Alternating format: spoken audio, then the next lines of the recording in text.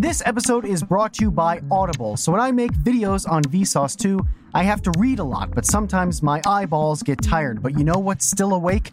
My earballs. So I have to listen to audiobooks, and now you can too by going to audible.com/thecreateunknown. And when you sign up for a free 30-day trial, you get a free audiobook. It's free. It's like it's sitting on the side of the road with a big sign that says free scrawled in Sharpie on an old napkin, and instead of a dirty old mattress, it's a wonderful book like The Disappearing Spoon by Sam Keane. That's a book that opens up the history and science of chemistry, and it's conversational, so you learn all kinds of stuff, like how the periodic table has this section called the Poisoner's Corridor, where the elements are all just incredibly deadly. Poisoner's Corridor. So check out The Disappearing Spoon with a free 30-day trial by going to audible.com/thecreateunknown. And it helps support this show, and it helps support your mind. It's a free book. You cancel anytime, and you keep the book forever. It's audibletrial.com/thecreateunknown.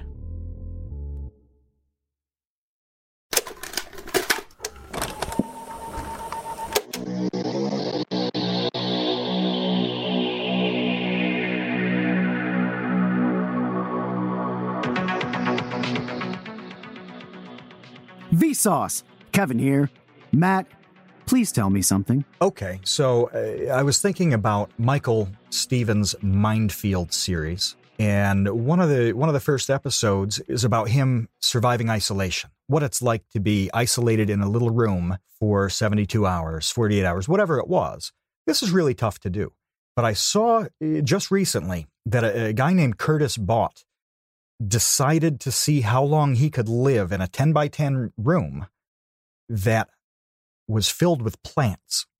Now, this is a cube. There's no oxygen flowing in. He's just depending on the oxygen produced by the plants. Okay. How do you think this worked out for him? I would assume poorly. It doesn't sound good. It doesn't sound good to me at all as I'm imagining this. So he's just breathing in plant oxygen, and nothing else. And the goal here is not to die. I think that's everybody's goal, and no matter what they're doing. But he wanted to stay in this cube for how long? As long as he could. And that was part of the experiment, is fill up with these plants. I guess he got 200 in there.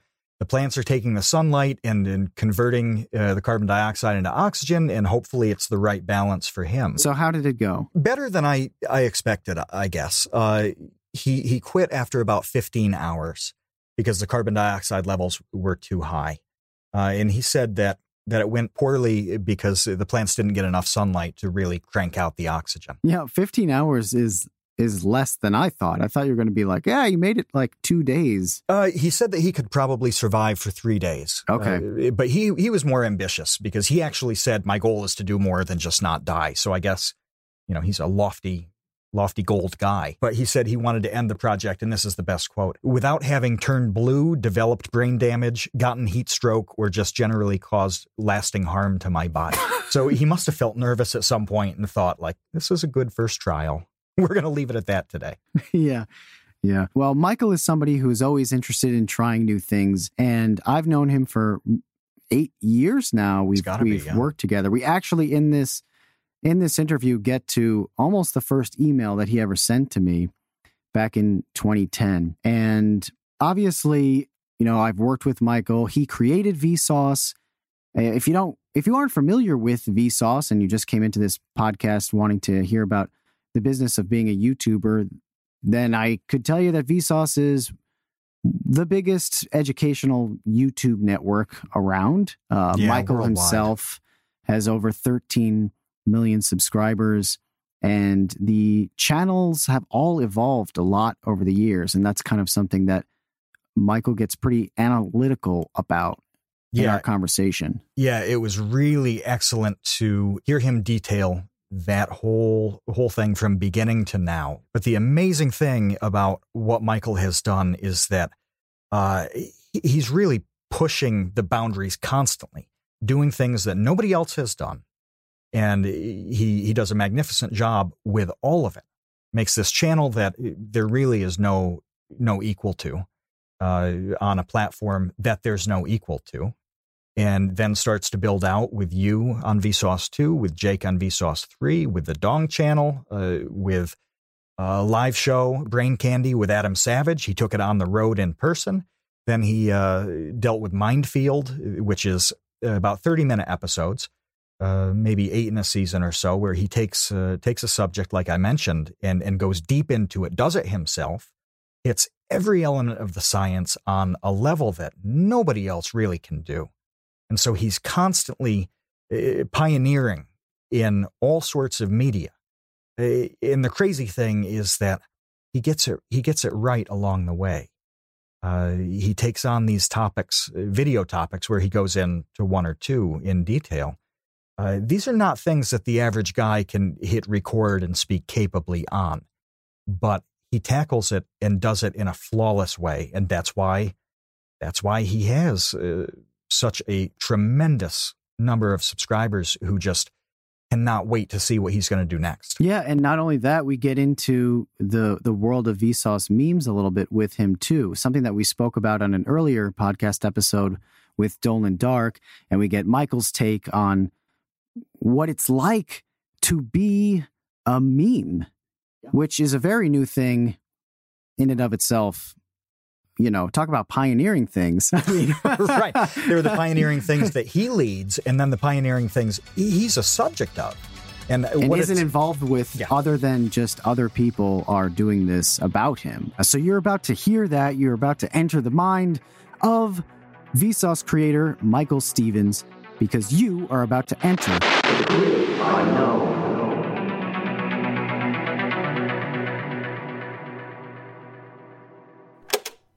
So I want to start off by getting into the early days of Vsauce from like our perspective, because I mean, obviously you've spoken in an infinite number of interviews about, well, Vsauce, the name was created with a random name generator, and you first started working at Barely Political, editing videos, and then created Vsauce from there as a video game comedy channel. But you know, from where I come from, one day I got an email out of the blue from someone named Michael Stevens asking if I wanted to upload my uninformed video game reviews video to his new channel called Vsauce, that I don't remember how many subscribers Vsauce had at that time. Do you know? Like 30,000 or something? Yeah, I think it had under 100,000. But, you know, back then, 30,000 was a lot of subscribers. And we'd been able to get them by partnering with Barely Political and doing like literally the Mario Farts video. Stuff like that had brought in a bunch of viewers from Barely Political. I think I did a collaboration with Mark Douglas where I dressed up like Wonder Woman. So we'd gotten some good subscribers there. And we also had a little bit of cash to buy videos from people. I think that was what I emailed you about. And it could have been a YouTube message.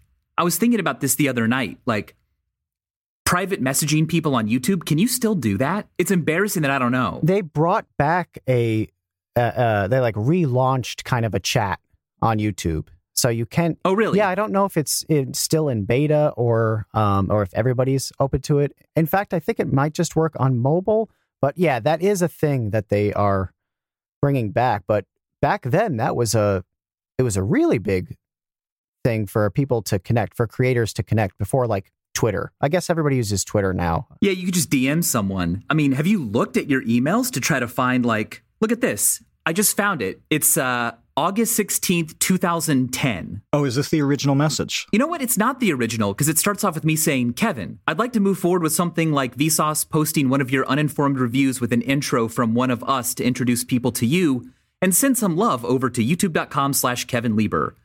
Ask our viewers to suggest games for Jerry to review as a call to action. Let's talk soon. And then you're like, I hate you. Stop spamming me. Sounds about right. No, you replied the next day, Michael, that sounds great. Blah, blah, blah. And the rest is history. It's cool that we have these archives of our lives. I mean, I can with just 3 pushes of a button, like look 8 years back and see exactly how things happened. But clearly we had talked before that email. So maybe it was an instant message or a private message, whatever it's called, on YouTube first. And then, right. And then it turned into an email. Not to get too in the weeds, but I may have emailed you from my, Michael@nextnewnetworks.com email address. Because that's not the introduction email. That's me being like, okay, cool. So let's go ahead and try this. But I don't know how I found your channel in the first place. Back in 2010, like the summer of 2010, Vsauce began, and it was launched as a video game review and comedy channel. Not because I'm funny or good at video games, but because the company I worked at, Next New Networks, wanted that. They wanted something that could appeal to advertisers looking to advertise to the demo that watches gaming content. So they wanted to call the channel Video Game Nation. And I was like, oh, geez, that is so lame. It sounds like a bunch of adults came up with something like, hey, kids, are we cool? Hey there, fellow Video kids. games, right? This is Video Game Nation. And luckily, I convinced them to accept a meaningless name. And that was really lucky because it meant that it could change over time and it didn't have to always be called Video Game Nation. But look at the Facebook page. The Vsauce 1 Facebook page is called Vsauce Gaming. Still. Yeah. And okay, so to circle back a second, I think that you found uninformed video game reviews through Binky McFartnuggets. Oh, right. So I was friends with Binky McFartnuggets, who was one of the funniest people that I've ever known. And I don't know what happened to him. Binky, if you're still out there, please, I've tried to contact him for years now, and he doesn't reply. But he was doing overdubbing old stock footage with really ridiculous voices, like old commercials. Right. And I think that you found one of those videos, and then my videos were connected somehow to him. Yeah, I don't know if I was looking at his channel and you were one of his like related channels, or if I was just recommended your videos, but you were doing video game comedy. But it was pretty surreal stuff, It wasn't mainstream kind of like, hey. I mean, look, back then you could make a joke about like if video games were real and you could like walk into a big ham sandwich and your life would increase. And like those jokes were fresh back then. But you were doing jokes that were like Mario has a pet, bug named Sushi. And I'm like, oh my gosh, this is so weird.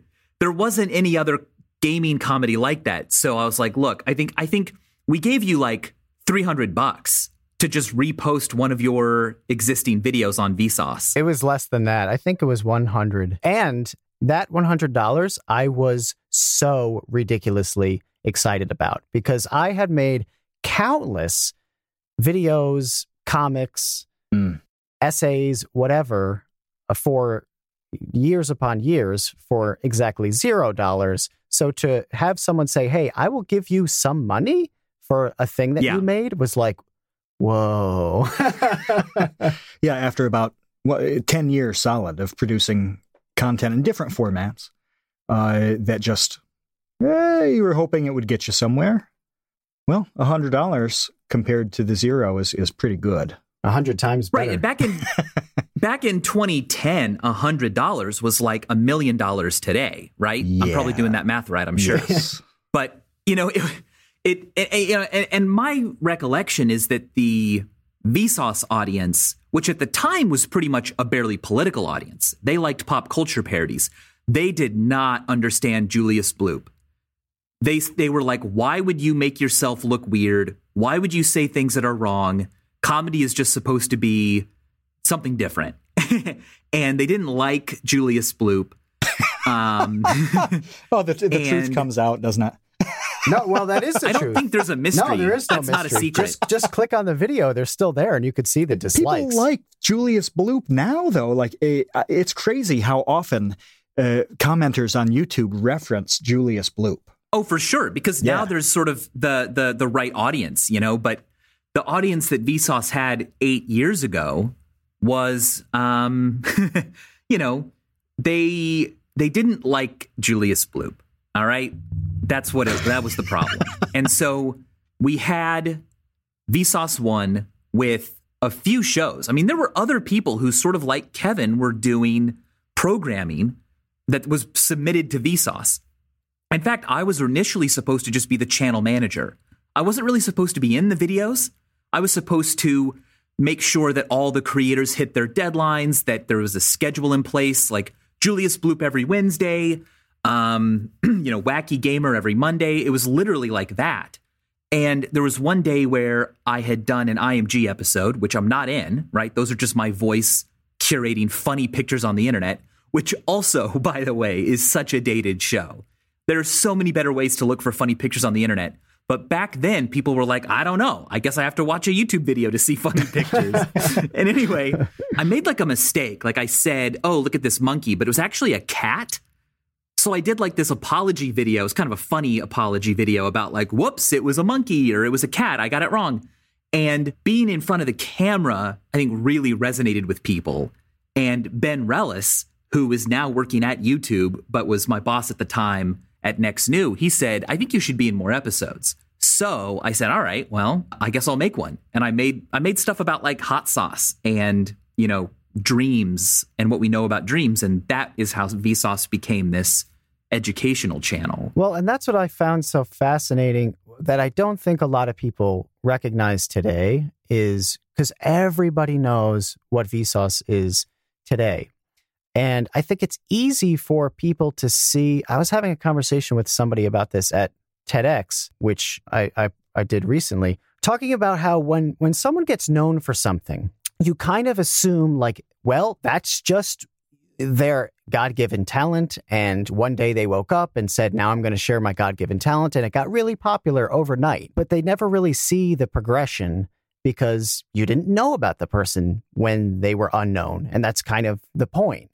Not that, Vsauce was unknown, but it was a niche thing. It was, like you said, kind of like a trickle down from the Barely Political audience.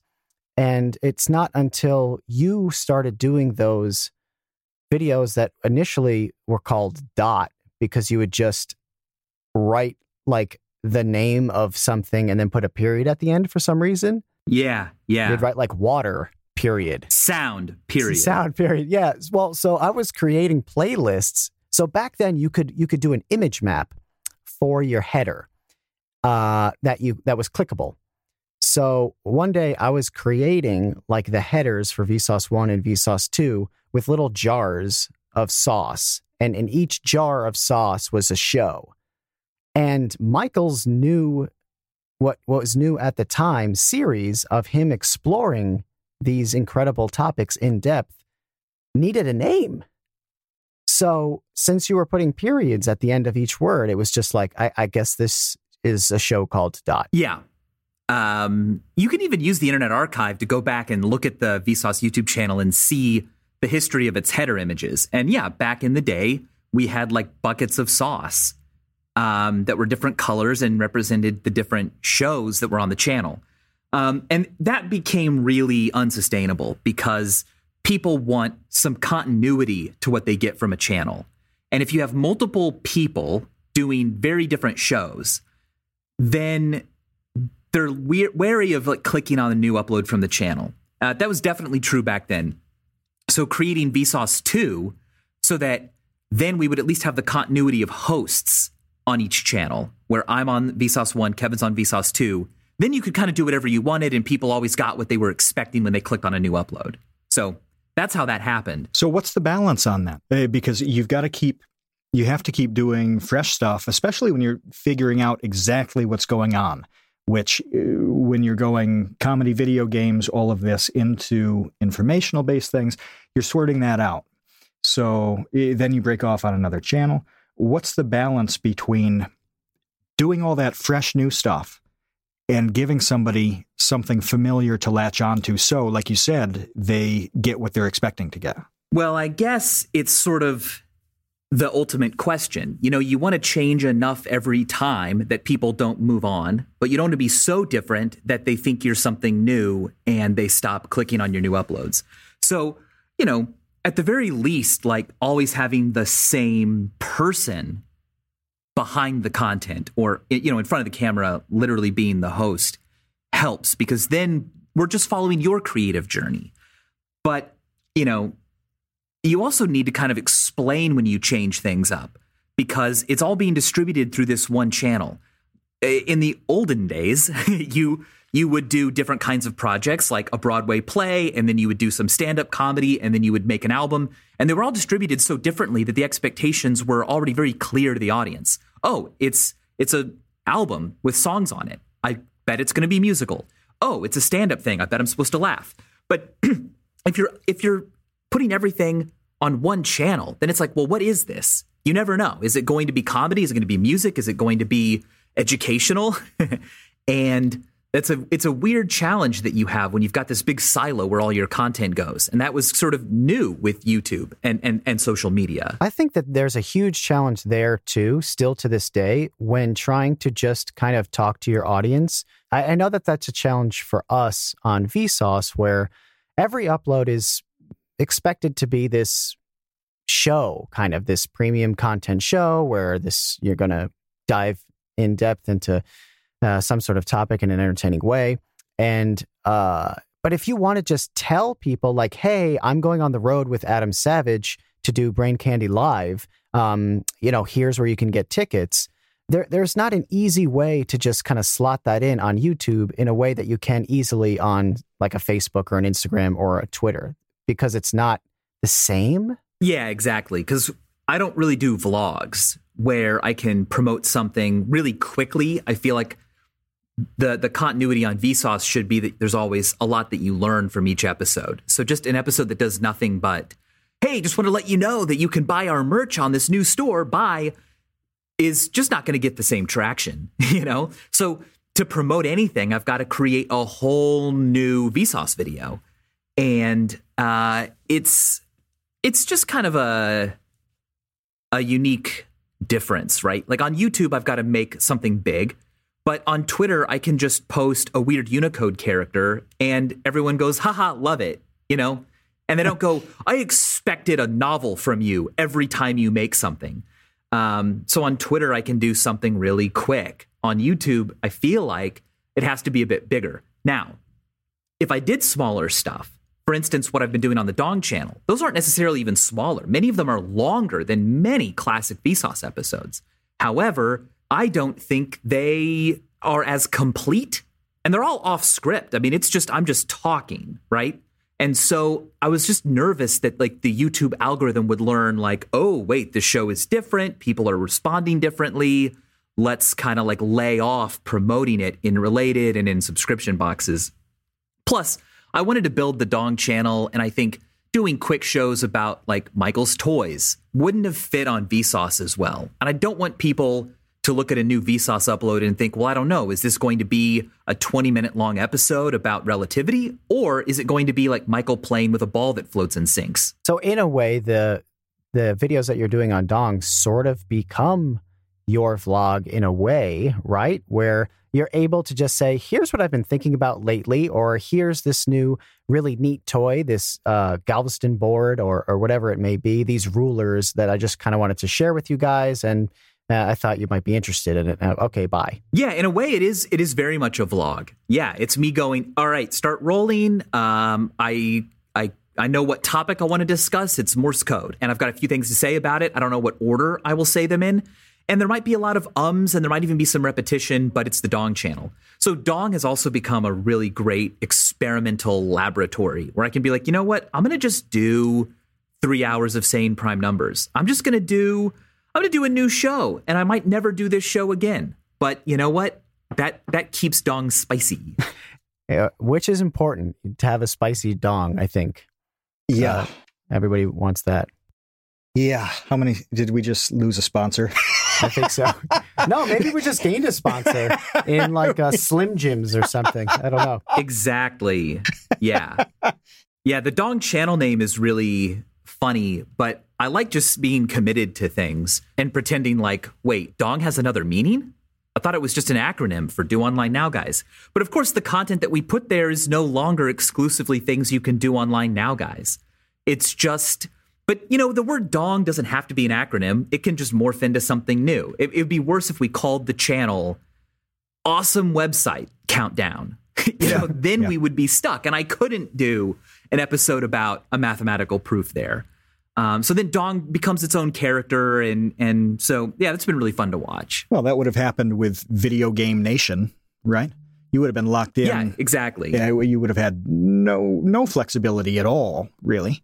Instead, you went with something that could kind of roll and evolve as you did, as the audience did, as the platform did. Yeah, and by having this sort of double entendre name, it's a little bit like we're the Outlaws, When all the goody two-shoes executives at the, social media companies are talking about like things they're proud of, they have to say the word Dong, right?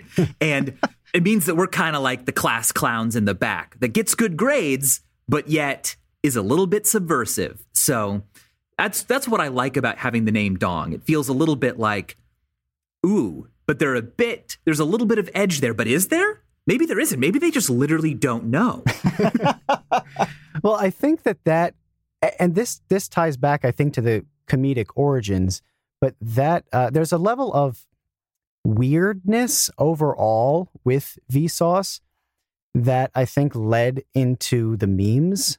So we spoke with Dolan Dark about creating Vsauce memes, and he was talking about how and why he did that, and largely, I mean, there were a couple of reasons. One of which he felt like the audience all knew you, were familiar with Vsauce, but then also all liked you so that how did he describe it? So they knew that you weren't the butt of the joke, but it was kind of like an homage or like a tribute in a way to kind of play with all of the strange footage that you've captured over the years. Yeah, it only works because everybody knows who you are, and there's no obvious thing. If you'd had some tragic screw-up or weird scenario or something like that, the joke would be built in. And so the absence of the joke kind of makes it the joke. It was really kind of a meta thing that he was explaining. Because there's obviously no malicious intent behind it. Yeah, zero. So it comes across as funny because of everyone is kind of in on the joke together. Mm-hmm. Yeah, and the question is the joke on me or am I in on the joke? And I think writing that line so it's sort of unknown helps. As soon as I get too into, hey, this is funny, I love these memes about me, it becomes incredibly lame. They need to be out of my control. They need to be a project that everyone else gets to touch, but not me. And so in my videos, I will do things that are sort of meme food, but maybe I didn't mean it that way. There's always that sort of plausible deniability. Like in my video about which way down is, I show mass by pushing around balls, and I'm having to really slap this big ball. And that actually, I think, is a very nice, intuitive demonstration of mass, what it takes to accelerate and decelerate something. But I'm also slapping a ball, and there's these great, spanking noises that it makes. And it's kind of like, as you're watching, you're going, does Michael know how silly this looks? I mean, he must, but he's not ever winking and nodding towards it. So we get to do that as the viewer. We get to misinterpret it, but he's kind of allowing us to do that. He's making that possible. There's a confidence in that, too, that you'll go ahead with something like that, knowing that, okay, if I slap these balls around, there's probably going to be an animation here that goes in a bit of a goofy direction, and being okay with that. Have you always been okay with that, or did you have to kind of develop a comfort with it? Boy, I don't know. I mean, I guess I've always been comfortable with it, but the key is learning that people will get the joke, and those who don't get the joke will just think that I'm weird. But I'd rather be like a cult filmmaker than too mainstream and too palatable. But I wonder if you didn't have that background as being, say, the bearded nun in barely political videos, if you would have the same confidence or reaction or have the same level of fun with it. I'm thinking of, there are a lot of people in the EDU space, right? That maybe they take themselves a little more seriously than, for instance, you do. And that doesn't lend itself well to memes. Does that make sense? Yeah, I think I see what you're saying. Like, if they take themselves really seriously, then creating memes about them could be seen as mean. And I think the bearded nun was always a part of me. I wouldn't have done it if it wasn't a part of my personality. So I think what's important is that I'm not just the bearded nun. And so it's also important for my content to be quite serious and adult, because that maturity is then undone by the goofiness. If you only had one or the other, then you couldn't be memed as easily. If I was just doing like professorial lectures, then it would seem mean to change what I've said, right? And to make memes about me.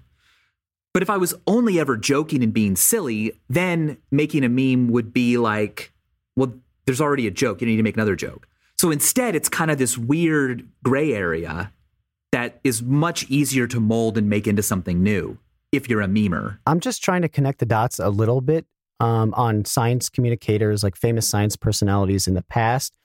And I'm thinking directly of Beekman, who I know that was a huge, huge influence on you growing up, who was very over-the-top wacky. I mean, that show was a kid's show, but it leaned heavily into the absurd, the surreal, the bright green coat, as opposed to, I mean, Bill Nye was also lighthearted in a lot of his stuff and kind of silly, the strange voiceover, but it wasn't cartoonish. He was fun, but he wasn't comedy. He wasn't comedic so much, but he had a great attitude and, lighthearted is a good way to put it, like you said. Yeah, Bill Nye was fantastic because it was just great. It was great for schools, first of all. Like, when you watch an episode of that show today, you realize, oh, wow, they're sort of nailing home the same point in very different ways, one after the other. So the lesson really sticks with you. And it was very funny. And it was also very clever. Beekman was a little more surreal. Like, he lived with a guy in a rat costume, and it was never explained why. No, it wasn't a rat. It was just a guy dressed up as a rat. That's the thing. Yeah, it wasn't like, oh, there's a rat here, or, oh, that's a big rat. It was like, that's Lester. And he's a rat, but like not really. It was just never explained. They never explained why there were penguins watching the show. You know what I mean? Like, it just was very whimsical, and it allowed you to kind of make up your own relationship to the show. But it didn't stick to one topic, right? I mean, Beekman would pull out an envelope containing a question submitted by a viewer. And so he might talk about the history of roller skates and then move on to how a battery works. And I think it was harder to become a thing that everyone watched in schools. When I was a kid and there was a television in the classroom when you came in, that often meant, awesome, the teacher has nothing to do today, so we're just going to watch Bill Nye the Science Guy. Yeah, we did the same thing. Whenever Mr. Pep was out sick and we had a substitute teacher roll in that big honking cart with the 9,000-pound CRT television on top, it was always Bill Nye time. Yeah, 3 tiers. Bottom row, second row has the VCR that nobody can ever figure out, and then the 8,000-pound TV on the top. Yeah, the kids today, I can't even imagine ever possibly have to deal with. They probably all just have iPads, and they like... Somebody pushes one button and it just beams the show into all of their mind. Yeah. That must be how schools are today, yeah. This episode of The Create Unknown is sponsored by Skillshare. Matt, so a big part of The Create Unknown and why we wanted to start this show was not only to get an opportunity for me to talk with YouTubers who I'm friends with and whom I admire, but also to get into the business side of all of this, because it's one thing to have a great idea and to be able to share that with people, but it's a totally different skill set, really, to be able to turn that into a business, right? Yeah, and we've seen at this point from talking to quite a few successful people that even though they all do it differently, and the nature of their work and their personalities requires that it's all going to be a little bit different each time. Some patterns emerge, and one of those patterns is how important it is to communicate with other people around you in your field, the other leading people, the ones who are ahead of you and who you want to be. That networking and doing that, doing the relationship building is absolutely critical. One way to learn that is just by trial and error over the years, which is, I think, is what a lot of us end up doing. But if you want kind of like the fast lane approach to that, Skillshare actually has a course that you can take on this called How to Communicate with Clients, Building Relationships That Last. And it's taught by a graphic designer named Will Bryant, who goes kind of step by step through his process and his experience with dealing with clients, email, proposals, creating decks, and all of the different ways that you can really maximize your ability to be successful here. It's really important, too, to understand that sometimes you're the service provider and sometimes you're the client. So even if you look at a course like this and think, well, yeah, I'm not going to have this big stable of clients because I'm not really a freelancer. The understanding what it's like to work in that capacity with clients, well, that's what it's like to work with you. And so taking a course like this one is just exceptionally valuable when it comes to building out your network, your reputation, being easy to deal with, and like you said, fast tracking. You can do it without some training and some help on this, but it's going to take you 15 years instead of 15 weeks. Yeah, exactly. So if you want to skip ahead of the line, then just go to Skillshare.com/thecreateunknown, because we have an offer where for the first 2 months, you can get Skillshare for just 99 cents. And they have over 20,000 classes. So, you will find something that you want to learn about. You're going to find multiple things that you want to learn about. I mean, I go on there and I just kind of drool over the possibilities of the different things that I can learn, the different skills I could pick up. So if you go to Skillshare.com/thecreateunknown, then you get those 2 months for just 99 cents. You help support us and this show, and you help support your skills. And then you get to share them. And then you get to share those skills. Skillshare.com/thecreateunknown. But now today, you're coming up on season 3 of Mindfield. So just to backtrack and sum up where we've been with Vsauce, we go from Michael's on Barely Political, launches Vsauce video game comedy. Over the years, different formats crop up of, here are some funny pictures, a show called Loot, here are some wacky things that you could buy. And eventually you made, what's the hottest pepper in the world? Was that the first kind of question video that you tackled? Yeah, I think it may have been. I should look back, but it's either that one or the one about the deepest hole. And in fact, I think those might even be on Vsauce 2. They are. They're both on Vsauce 2. And the holes one continuously gets a lot of views. What's the biggest hole? Yeah. Yeah. What's the biggest hole? And those sort of were spinoffs of like countdown shows, because I could go through big holes. But I kind of felt like to stand out from a simple list blog, I should kind of talk more about holes and why they can only be so deep, why we haven't gone deeper, what different holes' purposes are. And that's how it kind of became educational. Right, because it's not just here are cool things. It's, okay, here are cool things, and here are some questions that I had about them that I did some research and can now answer for you.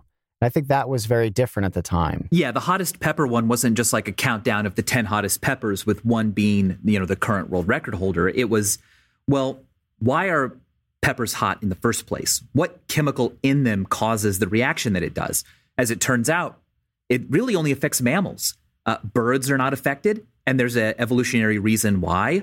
But there are also chemicals that are quite similar to what make peppers spicy, which is capsaicin. There are also sort of toxin chemicals that we have made that are even more powerful.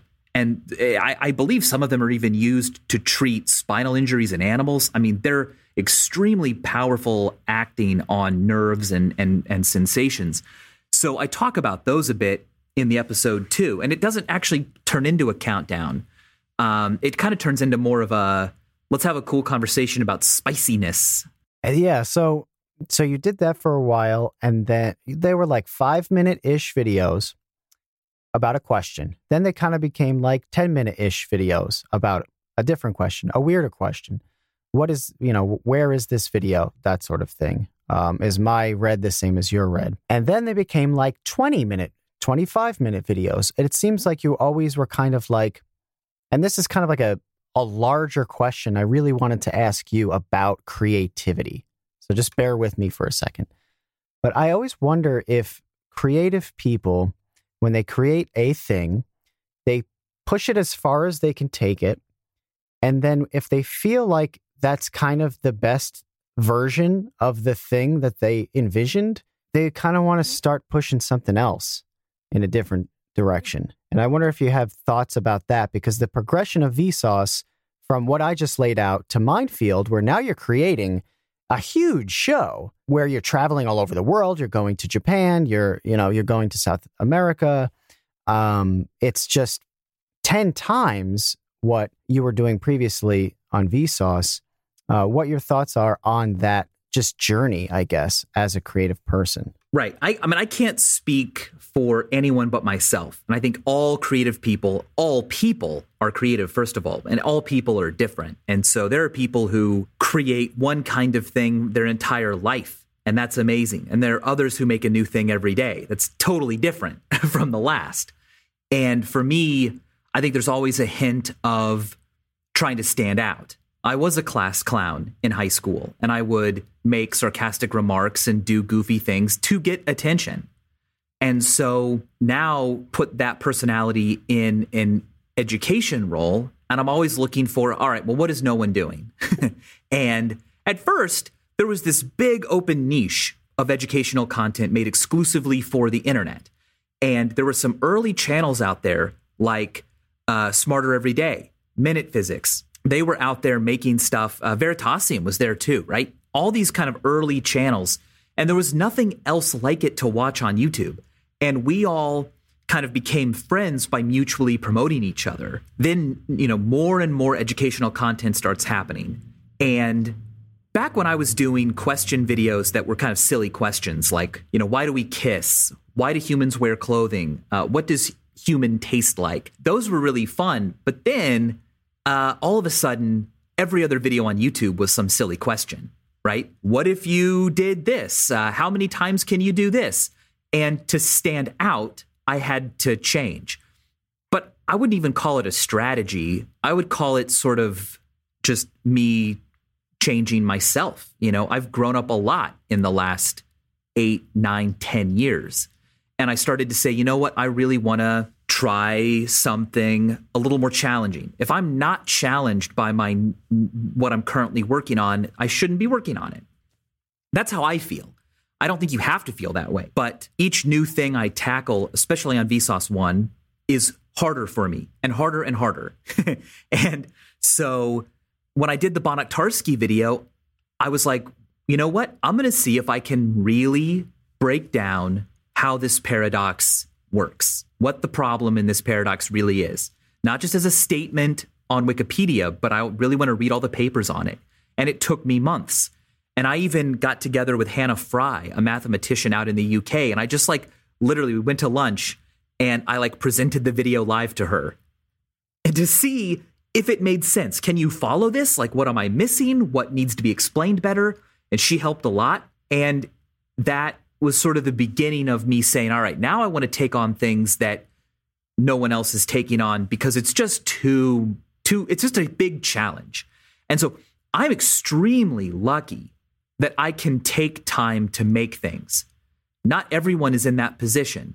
There's a real push, I think a lot of people feel, to always be making things, even if it means that you kind of have to put a little less love into each thing.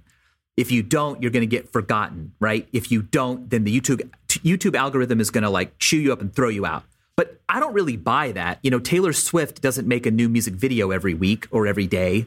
She might only make a couple a year, but they still get 1 billion views each. So there's clearly something more to it than just make lots of stuff all the time, even if you don't really feel like it's what you want to be making. But, every content creator is so different. If you're doing daily vlogs, then of course do them every day. That's the entire point of the format. But if you're trying to tackle Bonaktarski in a new way that sort of allows people to come in not being that familiar with all of the concepts and leaves them up to speed, it's going to take a while. So, I just am so lucky that I can do that. And now the Dong channel gives me an outlet to make the quicker things that I want to just talk about this now. But I'm not quite ready to talk about conservation laws and calculus of variations yet, because that's something that is harder to do and still be, widely accessible. So how does that play into the stuff that you're tackling on Minefield? And I'd love to get your insight into how Minefield 3 now is different than 1 and 2, like where you're taking the show. Well, Minefield is a show that I had been pitching for years. I pitched it to a lot of networks years ago under a terrible name. The name wasn't so bad back then, but I think now, because of how, new formats are popping up on YouTube all the time, like the new thing everyone's doing. And prank videos became really big, like a couple of years after I had been pitching Minefield under the title Prankology. All right. So I wanted to do a show where we did things that felt a bit like pranks, but we really looked into the science of designing them. We talked about what are the variables, what's independent, what's dependent, how can we draw conclusions, how can we statistically analyze the results of these things. And many experiments in psychology, especially social psychology, feel a bit like a prank because your human subjects need to be naive to what you're really studying. And when I was a psychology student, candid camera was often used to show the existence of various phenomena like change blindness. And they were very funny to watch. And the instructor would show the clip, and then we'd all laugh, and then the instructor would talk about the theory behind it. Can you explain change blindness just for people who aren't familiar with it? Oh, of course. So change blindness is our, more frequent than you would expect, inability to detect changes. Richard Wiseman has a fantastic video on YouTube about this. And I almost feel like I shouldn't spoil it. You should just look up change blindness Richard Wiseman and watch that video, okay? But here's an example that I will spoil. So in a candid camera episode, they'd have a person approach a stranger on the street and ask for directions. Halfway through the person's description of the directions to take to get to where the person wants to go, someone would walk in between, or something would move in between, like a person carrying a big box or a big sheet of plywood, or a car would drive through. And while their view was blocked, the person would be swapped out. The person asking for directions would be a whole brand new person. And the person giving directions often does not even realize that the person has just grown a foot taller, that their hair has changed color, that they're wearing completely different clothing. We can only attend to so many details at a time. And when you're asked for directions, what matters is giving the person the directions, not memorizing photographically exactly how they look. And so we learn a lot about the limits of human attention by doing things like that experiment. And it turns out to be really funny to watch. So I'm like, let's do these. Let's investigate a lot of classic Psych 101 concepts and create new demonstrations of them that we can capture in HD with lots of cameras. So now in season 3, we're looking at, well, for lack of a better word, like cutting edge stuff. So what is being done with dream recording? That's literally happening. There is one researcher on this planet right now who is using machine learning to identify what we're thinking when we are asleep. And it's totally nascent right now. This is like brand new stuff. The pictures of the dreams that have been recorded are not even good. They're like, it looks like it's out of focus and it's very vague, but it's the first images we have ever captured of a dream. And that's not a Psych 101 topic, but we're able to work a lot more with experts. We've built up a lot of goodwill. In my opinion, people know that we discuss things scientifically, that we don't overhype what's happening. Was that a challenge for the show at first? Were researchers distrustful of being involved in a show because they thought it would be not reported accurately? Yeah, sometimes whenever I talk to a researcher or a scientist, I always ask, what other media have you done? And then I ask them, oh, cool. So what did you not like about how they told your story? And I try to do it the way they want it, because it's more important to me to be, first of all, honest about what they're doing. But secondly, you're only going to keep their trust and be able to cover more of what these universities and institutions are doing if they know that you're the best place to go, that you can communicate their work to the public the best, right? Or at least well. And so, in season 3, there's an expert like on screen with me all the time. It's all about celebrating the work that they are doing and communicating it to the public. I'm not the scientist, especially now that when we're tackling subjects that are only being done by a handful of researchers. So the person who's recording the dreams, you said it's just one person? Where do they get their funding? Like that sounds like such, I don't know, sci-fi research. It's amazing that someone is even able to, because it must be expensive. I mean, I don't know what's involved. What's involved in that? It's pretty much your standard thought identification stuff, which is, it's weird to call such a thing standard. But, we have this hypothesis that for everything I think, everything that I'm perceiving, there's some brain state that matches it. And so if I look at a bunch of pictures of faces, all right, my brain is going to do all kinds of different things. And we can get a sense of what the brain is doing by looking with fMRI.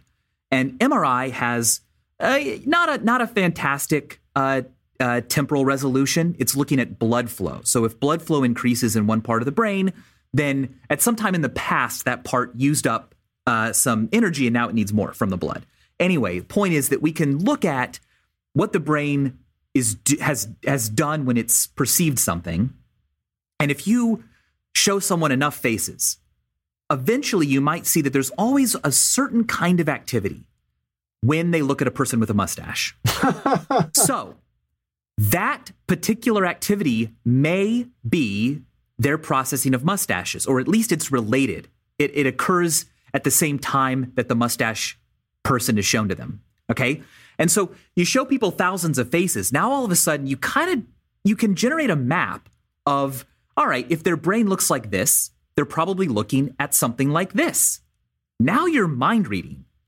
And it's still extremely crude because not all of our brains are the same. And when I look at a person with a mustache, it's not like I check off a box called mustache. I might be responding also to the size of the mustache. It might remind me of other people that I know. It has a certain color, a certain texture, all these different things. So it's very complicated. And it requires a lot of computer science to figure this out. And what Dr. Kamitani at Kyoto University is doing now is saying, well, why don't we run this while the person is asleep? And we can use an EEG net to determine when we think they're dreaming. And we can look at what we think might be in that dream, wake them up and ask them, and see if our prediction matches their report. And he's able to do that pretty well. What's amazing is that I went and saw this happen.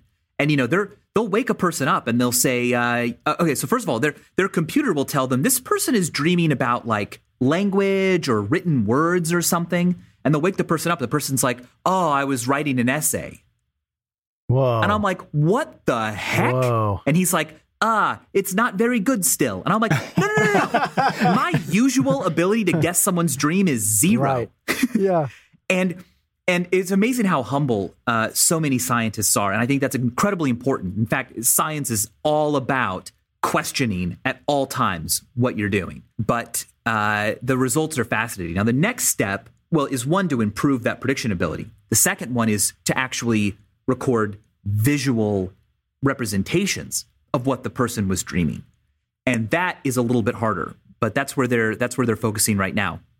Thought identification is being used in all kinds of other contexts all around the world. If you want to understand memory, for instance, you can look at the difference in brain activity when someone sees a picture versus when they just recall the picture in their memory, when they imagine seeing it again, right? And you can really learn a lot about different cognitive things by detecting people's thoughts, not relying on them telling you what they're thinking, just looking at what their brain is doing. Yeah, it's interesting you mentioned how humble the scientist is. One thing that I've experienced just over the years, reaching out to different scientists, experts, researchers, asking them about, hey, I'm doing a video about, Dunbar's number, or what do you think about my script, that sort of thing, is just exactly as you pointed out, how difficult it is to get them to say anything with any degree of certainty. It's nearly impossible. Almost everything is like, well, yeah, this is like a good guideline, or, as a general heuristic, you could go with something like that, but I wouldn't. Like, for instance, I did a video about pets and humans and our relationship with pets. And I was talking about oxytocin, which, if you just generally read about oxytocin, it's considered the love molecule, and there's all this kind of really overstepping the boundaries of what this thing should be referred to as. And I found that out when I spoke with a scientist who studies oxytocin and was like, yeah, please do not say that. Please do not, call it the love molecule. It is not that. That is just a gross oversimplification that is used in pop culture in, online magazines or whatever to get clicks. But, amongst actually people studying this stuff, that couldn't be more kind of almost offensive. And I can see why, when you're going into with a production crew to talk about making a show about some of this stuff, the hesitancy that you may receive from some of these researchers. Yeah, exactly. I think one of the central challenges of science communication is not simplifying things to the point at which you pretend that the mystery is solved, right? Science doesn't prove anything. All it does is reduce uncertainty. And so oxytocin, the love molecule, wow, that sounds like a thing I want to click on. I'd love to read that article of Pop Sci. But oxytocin does so many things. Dopamine is always treated like this reward neurotransmitter, but it's a little more subtle than that. And it's also a lot more broad than that. And so to me, I think the key is focusing on how exciting those unknowns are.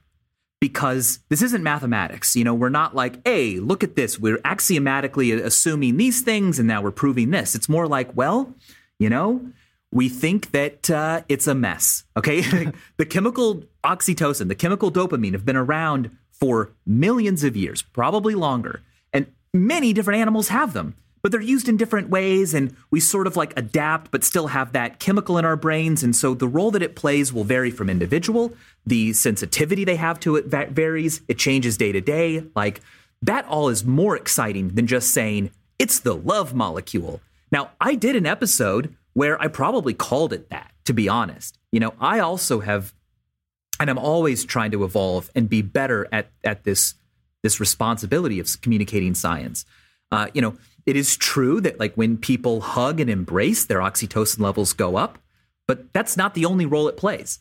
And so, yeah, when you're working with scientists and you're also trying to please a network that wants things to be extremely clear cut with periods at the end, you have to walk that balance and trust that the audience will be much more provoked by open-ended mystery and the fact that we have the tools to solve parts of it or get closer to an answer. That's exciting. Having it be settled is a little bit dull. And so I always make sure that I emphasize that myself. I don't want viewers to think, aha, now I can act like a know-it-all because I've learned something. You should always leave a Vsauce video thinking, my gosh, what lies beyond my knowledge is greater than I ever thought before. Is extrapolating some of the meaning sometimes, oversimplifying or pulling something out, like on oxytocin with calling it the love molecule, whatever it was. Is that kind of thing a necessary step for some people to get them interested, to get them on the path to caring more about something? And does it matter down the line? They get a few steps down this path and they realize that it's more than that. It's more nuanced, or there's more to it, or that's not quite right. Then is that okay? Yeah, I think it's definitely okay. And so the way I would treat it is that I would set it up like a settled thing. I would show headlines describing oxytocin. It's the love molecule. If you want to be in love, just pump your brain full of this, right? And then I'd say, or not, right? Mm-hmm. And everyone goes, oh my gosh, now we're going deep, right? And I'd say, calling it the love molecule is simultaneously saying too little and too much. A lot more is involved in love, and oxytocin does a lot more than just love stuff. How do you even define love? So you can present it there, and you can especially use it in an intro or in a title, and people get in. They're really excited. And then you pull the swerve ball of like, whoa, but let's really dive in. And that's, everyone wants that. Often learning is treated like, well, who wants to do that? If there's not a test coming up, I don't need to learn anything. But that's kind of specific to like school learning. We all are always wanting to learn. It might not be about math or science or social studies. It might be about our favorite bands. It might be about a sports team. It might be about how to, fix an air conditioner because we want to do it ourselves. We always want to learn things. It's how we literally identify who we are. It's by what we know and what we can talk about and the things that we want to identify with. So attaching that to something that's more classical textbook knowledge like science and math has always been one of my goals. How do you go about the process of defining what is important to know and what is interesting to know for an audience? Because I imagine that you write and then, look at it and say, well, I'm going to get rid of this part, or, this tangent is just too long and I'll save that for another video. What is that process like for you? I just go by the barometer of, am I interested in it?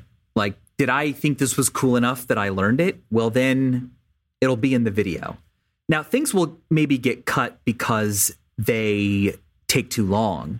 And I say, maybe there's a way to turn this into like a tweet or something else to kind of keep promoting the video. But I kind of just trust my instinct. If I was curious enough to read more about something, then the viewers of my videos probably are going to be curious about it too. And that way, my intrinsic passion for the topic and my own curiosity should come through. I won't talk about a thing I'm not interested in because I just think it's not going to be contagiously curious to everyone watching. So yeah, I basically will say, well, I thought this was kind of cool, so I'm just going to cover it anyway. No one's forced to watch my videos, so, I can't get in trouble. They kind of have to, though, if they want to keep up to date with the memes, I think. They need to be able to reference them and know what clips they're from. I thought this interview was canceled.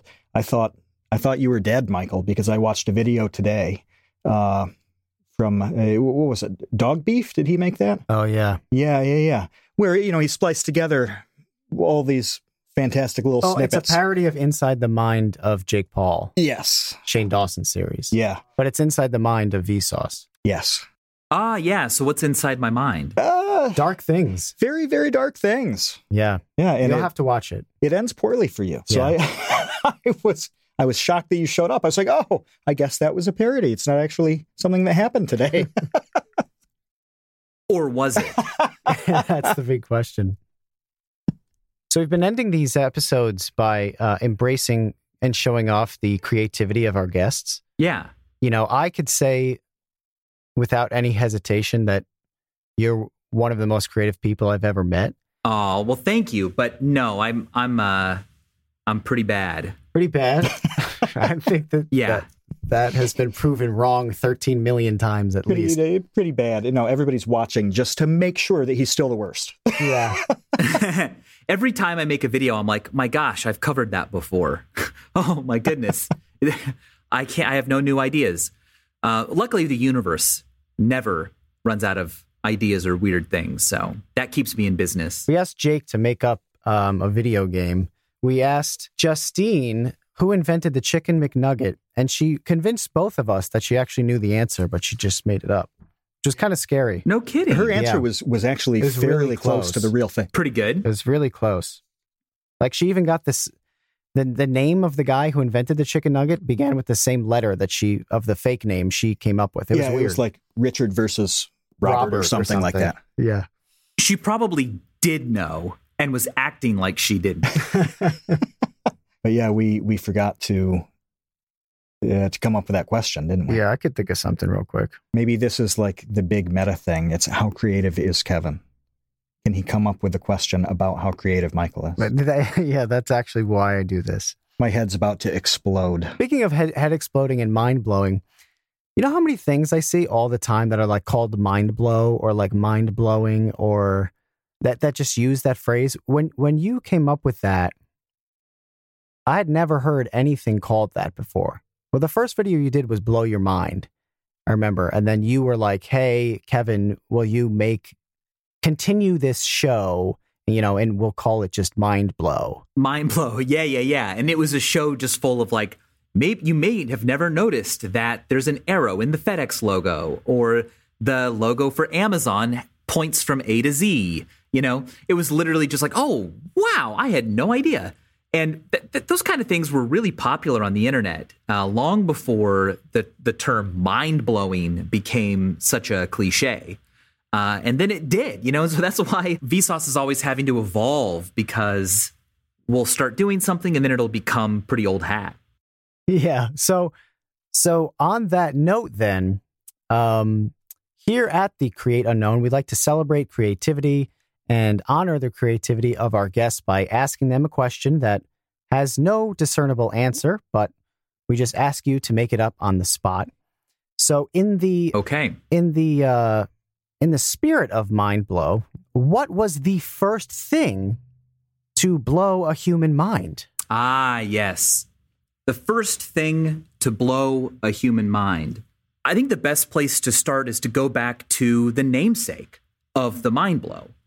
We think that it's related to explosions, but it was actually Donald Blow, who was the first factoid sharer, right? And this was a long time ago. This was like 1997, Whoa. right? And Donald Blow, I don't know if you guys remember him, but he would always be like, there are no mammals that are green. And you're like, oh, wow, that's really interesting. And he'd be like, yeah, well, you just got blowed, right? Because that was his last name. And so he would just walk around like the streets of, I think it was Oklahoma City. And he would just like come up to strangers and he'd be like, did you know that if every star in the Milky Way was the size of a pea and you poured them into an Olympic sports stadium, it would overflow? And people would be like, no, I didn't know that. And he'd be like, you just got blowed. So over time, any kind of cool unknown fact became, you got blowed. And unfortunately, Donald Blow, this is almost tragic. He died in a fantastic explosion. He was literally blowed to pieces. And his legacy got sort of forgotten. And people started using blow with the mind, right? Like, oh, you blew my mind. And they kind of forgot that it shouldn't be blew my mind. It should be blowed my mind. It's named after Donald Blow. Well, I think that that's a perfect way to end this. I would love to dedicate this episode to the memory of Donald Blow, who we can all thank for the factoid. R.I.P. Rest in pieces. He really did get quite blown up. And thank you, Mr. Michael Stevens of Vsauce fame, for joining us here on the Create Unknown. My pleasure. Thanks for having me. Thanks, Michael. Special thanks to Michael Stevens from Vsauce, the Vsauce one of Vsauce Land. Be sure to check out Minefield Season 3. You can watch it on the Vsauce channel, so go to YouTube, go to Vsauce, watch Minefield. The show is incredible. We've got more info down in the show notes. Thanks for listening to the Create Unknown. If you liked what you heard, tell a friend about the show. You could tell an enemy about the show. Just tell everyone that you can about the show. And leave us a review on Apple Podcasts and Podchaser. Those reviews really help us out. Subscribe to the Create Unknown if you haven't already for free on Apple Podcasts, Google Podcasts, YouTube, or your favorite podcast app. You can follow the show on Facebook and Instagram at The Create Unknown and on Twitter at just Create Unknown. And our website is thecreateunknown.com. The Create Unknown is a Vsauce podcast in association with Triangle Content. We've been your hosts, Kevin Lieber and Matt Tabor. check us out on YouTube at Vsauce 2. Executive producer is Dave Kiney, and this episode was edited by Adam Ganong. Our theme is by Mega Drive, and you should really check out Mega Drive's album Seas of Infinity. It's that dark, mysterious synthy vibe that really launches lightning bolts and laser beams inside your brain. There's a link in the show notes, so yeah, click it, listen to it, absorb it, you'll love it. Host and guest portraits by the amazing Tim Webster. That kind of sounds like a magician when you say it. The amazing Tim Webster. His portfolio and website are in the show notes as well. Special thanks to Dorothy Kiney and Paula Lieber. We'll be back in 2 weeks with a brand new episode. So until then, you are about to exit. I know. And as always, thanks for listening.